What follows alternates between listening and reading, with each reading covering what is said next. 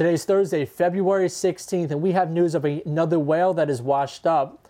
So is this part of the Biden initiative of more wind farms? One side is saying that the sonar that the survey vessels are using are to blame. It has to be 100% looking at everything that is going on in the region and considering each of them a plausible cause. That includes all the extensive surveying activities being done by companies in preparation for offshore wind projects, which number hundreds off the coast. We have hundreds of windmills that are being proposed with various projects. Each of those companies are doing geophysical surveys of the ocean using sonar, which affects the sound in the ocean and the animals that use sound to live in the ocean and have for millennia. So these companies that are doing these activities have federal permits for the activities because they are harassment authorizations. These harassment authorizations are authorizing harm to marine mammals, thousands of them. Others say the whale deaths have nothing to do with the construction of offshore wind farms. So again, NOAA is a science-based agency, and currently there is no evidence to indicate that the wind farms have any contribution to the whale deaths. Whatever the reason may be, this issue needs to be fully investigated before proceeding any further. What's your opinion? Please leave a comment below. Kind of along the lines of the same topic, I got an email that crossed my desk last week about the incidental take authorization for the Sunrise wind farms off Long Island. This essentially means that a certain number of marine animals are allowed to be killed during the construction of these structures due to pile driving and explosive ordnance. The public has the ability to comment up until March 12th. See the link below for the proposed rule and public comment section. This past weekend, a potential New York State record white perch was caught from a South Shore tidal river. I gave Jeff Buddha, who caught the 3.06 pounder, a call for some of the details. Jeff said while he did have his boat out that day of the catch, he docked it up at his friend's place and took a few casts off the dock for fun, where he actually hooked the perch. The bait he caught it on was a piece of nightcrawler on a jig head. Jeff followed up by letting me know that they had 40 perch on the day and even more on the next day with small stripers mixed in. He also mentioned the incoming tide was most productive and using the lightest tackle possible did make a big difference. The fish was weighed in on a certified scale at Saltwater's Bait and Tackle in West Islip. Jeff, excellent job on this great catch. Don't forget this video is available as a podcast on iTunes and Google Podcast. Search for the Fisherman Magazine podcast and subscribe so you can listen to this broadcast and our other content. In other news, mark your calendars because there will be a public hearing on February 27th to decide the final 2023 regulations on sea bass. I strongly urge that you get involved and attend this meeting in person or through the online portal. See the link in the description for all the details. Now it's time for some reports on cod and freshwater. Captain Ray from the King Cod and Mauritius reported a slight uptick in action on Sunday's cod fishing trip. They only made a couple of drops, cracking skimmers and patiently waiting. But by the day's end, 14 of their anglers boxed right around 2 dozen keeper cod, releasing some shorts and a handful of blackfish. Most of the cod were nice green swimmers new to the area, according to the captain. They will not be fishing again until they see a good weather day. I got another report from Ken over at Tight Lines Tackle in Sag Harbor. He fished Kaler's Pond with his friend Kevin on Tuesday, and he let me know the trout fishing was great for rainbow and brown trout with plenty of action the entire time. Ken said, and I quote, "I was using a Daredevil while Kevin was using a blue and silver Castmaster." Keep in mind, Ken is very knowledgeable on saltwater fishing too, and you can go see him at his shop in Sag Harbor Thursday through Sunday this time of the year. Captain John Padawanu from Fish 'em Light Charters reported that he fished Connecticut State Park last weekend, and he had excellent action with plenty of brook trout and some pretty big rainbow trout, up to 10 pounds to be exact, using hellgrammites and pheasant tails. He said the key was changing flies every 3 or 4 fish.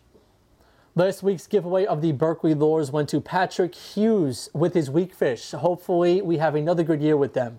Pat, your package is being sent out to you in the mail. Now, this week we have another giveaway which includes more Berkeley lures, soft baits from Savage, and mini bucktails from Spro. Please send your best striped bass photos this week to mbroderick@thefisherman.com for another random selection. Now time for the events. We start off with the news that there will be no Rockland County, also known as the Suffern Show this year, but it will return next January at the Edison Convention Center in New Jersey. Edison is still going on for March 17th through 19th this year. Now, this Saturday, I will be at the New Jersey Surf Day show and working the booth and giving a seminar on compact fluke fishing. Then Sunday, I will be at the Freeport Fishing and Boating Show behind the booth giving a seminar on shorebound togging. If you're at either of these, come and say hello. These are both great shows with great deals on tackle and gear, plus excellent seminars. Don't forget when you're at one of the shows to renew your subscription to the Fisherman Magazine and get a package of BKK hooks and fish bites for a new subscription or renewal. And being a subscriber allows you to enter the Dreamboat Contest and our Coastal Kayak Clash. I do hope to see you there. And for all you tuna enthusiasts out there, Canyon Runner will be holding their tuna seminar on March 4th at Captain Bill's in Bayshore. Tickets are $120 per person. Call 732-272-4445 or email info@canyonrunner.com. With our fly and freshwater report, we have Paul McCain from River Bay Outfitters. Later in the broadcast, Paul will show us how to tie another fly. Hello, Matt. Well, here I am. I'm actually enjoying this day. Can you believe it? It's 50 degrees today. I should be out fishing, but I'm not. And why? Because Kenny and I have been working all day, working on our Fly Fishing Expo of Long Island. It's going to be a phenomenal show. We're working really hard. March 25th, I hope you come. It's going to be a great show. Now, as far as fishing goes, I've had reports of guys going out to the Connect Quarter coursing big fish. More importantly, a lot of guys have been going upstate and fishing the Croton system and fishing some of the, surprisingly, it's getting some very nice trout in some of these tailwaters that are coming out of the reservoirs in Westchester and Putnam County. And then I've heard and understand the Farmington is fishing well in Connecticut. The Catskills, when the water's down enough to fish, it's been pretty good. But until we get really nice warmer weather, I don't know. I think with this, we're predicting to have 50 degrees days for the next few weeks. I think the bay's going to warm up. I wouldn't be surprised if the middle of March and towards the end of March, we're going to start seeing stripers back here again. Can't wait for that. Well, I really should be. I don't know why I didn't go fishing today, but I hope you did. And until next week, tie lines, everybody. From Shinnecock, let's check in with Mike Dean. Thanks, Matt. Hey, everyone. Still struggling through the offseason. Toughest stretch, obviously, post-Super Bowl until his first bass arrived. But with these mild temps, a couple of guys that I know got out in the back bays over the weekend and got into a couple of small, very small stripers with a super low speed retrieve, with small paddle tails, like 1/4, 3/8 of an ounce jig head. So, that could be an idea and, keep on keeping on with, working on that gear, getting those, back troubles off, putting on a single hook or a flag. And, hopefully soon enough they'll be here. We'll see a lot of people say that, if you don't have a very cold winter and you don't have a very wet spring, it's not great for the spawn. I know there's a lot of debate going on with the commercial quota transfer, a lot of the public comment kind of being ignored. And they haven't made a decision yet, but that they didn't keep it at status quo. That's the ASFMC. A little discouraging, but I'm sure we'll hear more about it down the road. Still trying to figure out casting the fly rod. Excited to get out to Connecticut State Park this weekend with Paul and have him fine tune me and get me ready for battle. So that's it for now. Stay sane. They'll be here soon enough to catch. All right, back to you, Matt. Thanks. From the Fire Island area in Great South Bay, let's check in with Captain Al Lorenzetti. Hey, Matt. Fire Island report here. Not much to report, but a good amount of white perch around up in the local creeks, Argyle Lake in the basin, and some of the other behind Taco Bell, Connecticut River, if you have access there. Remember, if you're fishing in tidal zones, you have to have a marine fishing license, which is free and you can get it online. Just a reminder about that. And sea run rainbows up in Connecticut State Park, that's another possibility. So anyway, a couple of things to do. A couple of warm days have happened, so everybody's getting spring fever, waiting to get out there. My boat should be up and running beginning of April, and that's it. We look forward to the spring and another fishing season. Let's check in with Chris Landry from down south, getting it done. Thanks, Matt. Good news. The bass are back. They are coming in. Mike from Frank's Fish Club banged a bunch of bass last night, including 4 slots. He's also planning another trip to Panama, March 23rd to 29th, so hit up Mike from Frank's Fish Club if you want to go on that trip and bang yellowfin tuna on topwater.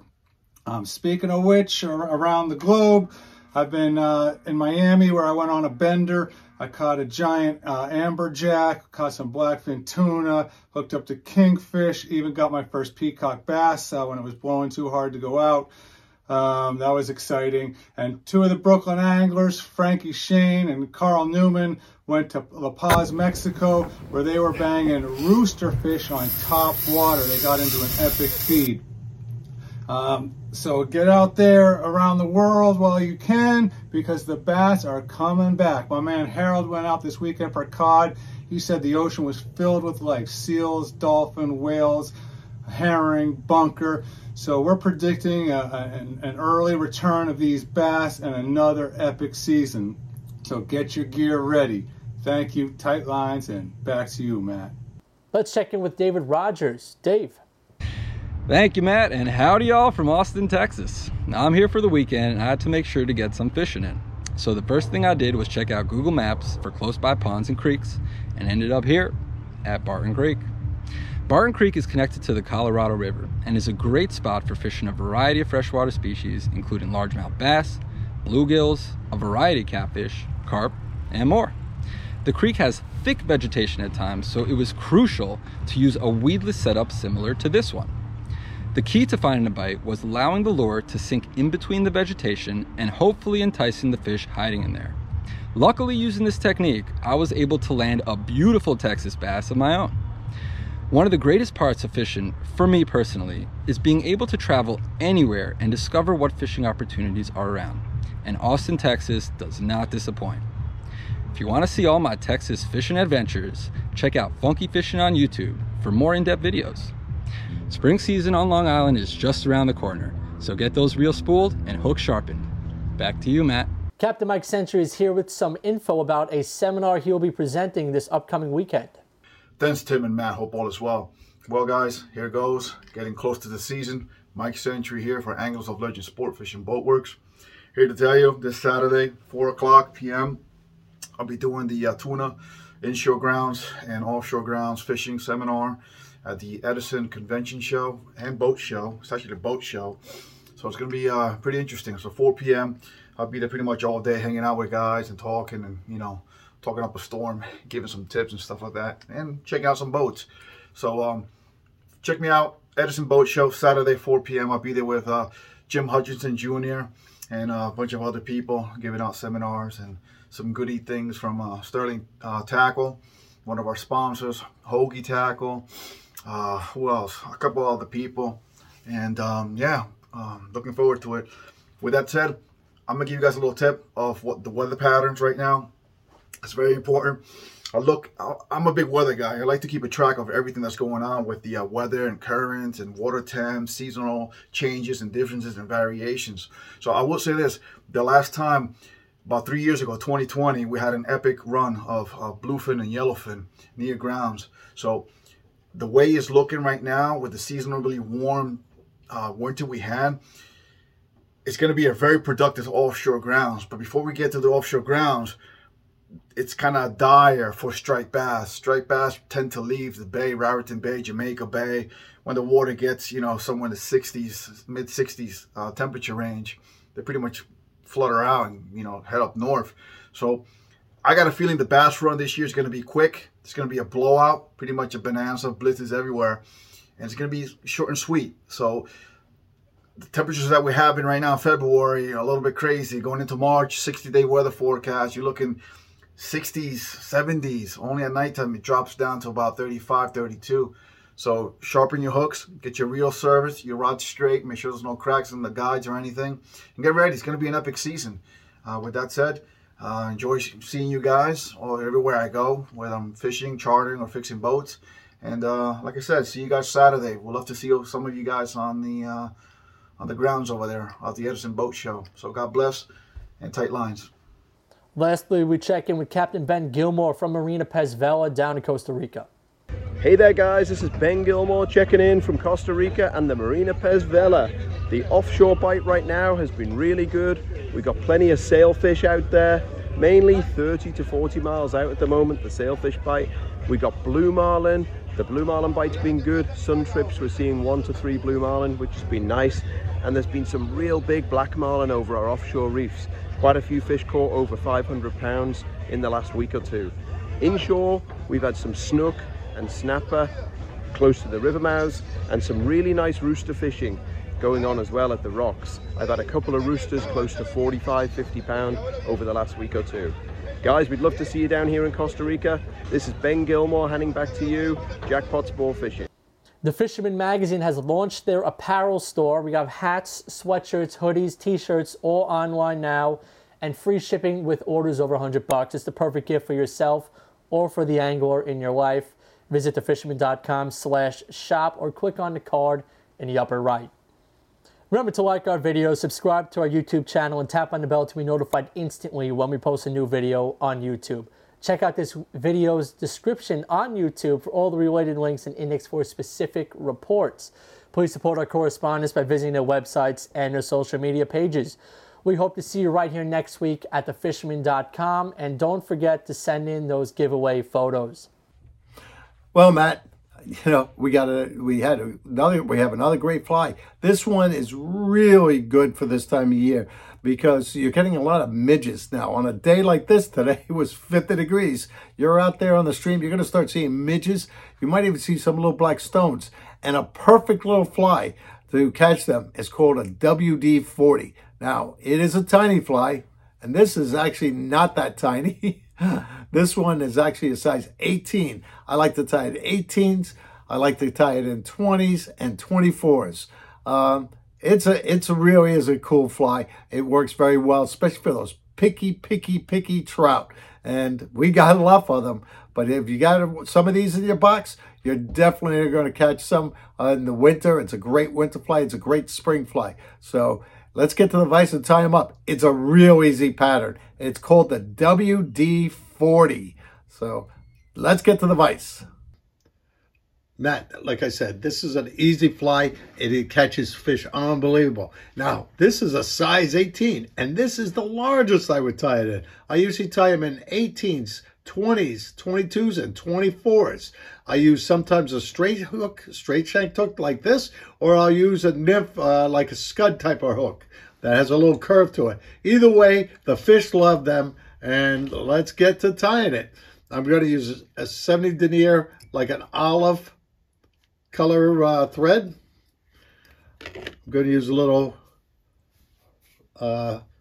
this is a little flank feather. It's a mallard dyed wood duck. The name of this fly is called the WD-40. And I'm also going to use a little bit of dubbing. The WD-40 stands for wood duck. But I like to say my wood ducks are kind of pricey, so I use them for wings on dry flies. So let's get to it.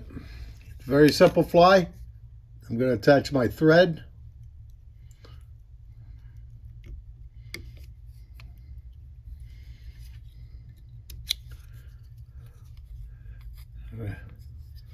Pull off some fibers from my mallard.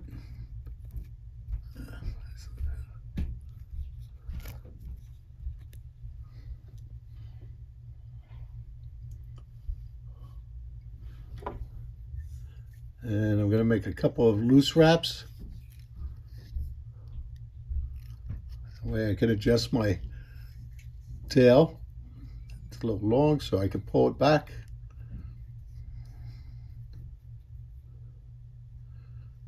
That's good. A little bit shorter. Okay, that's good. Yep, that looks good. I'm going to hold it because I want to keep it on top of the shank.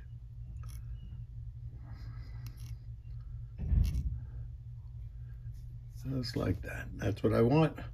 Now I'm going to work up, forward.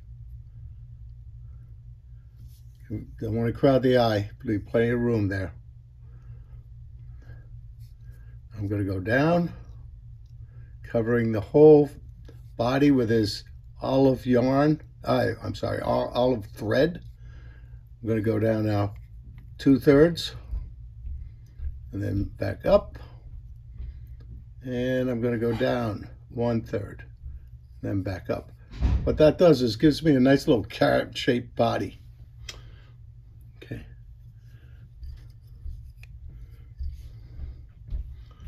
I'm going to take a little bit of dubbing, and you don't need too much because there's not that much. We don't have to dub that much. Just want to make a nice ball for a thorax.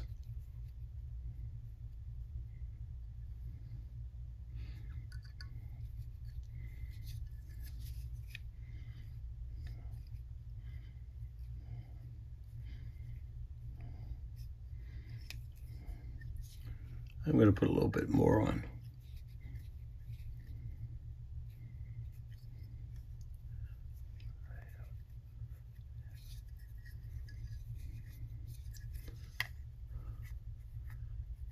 And then have my thread right behind it. I'm going to pull this over top and grab it just like that.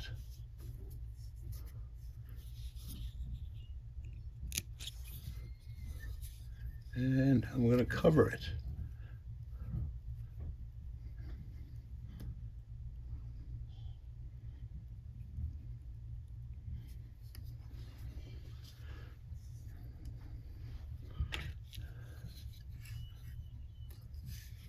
And I'm going to take a couple wraps and cut it off. And that's it. There's not much to this fly. I know it's small, and you ask, well, will this catch the big fish? Well, think of this. Elephants eat peanuts.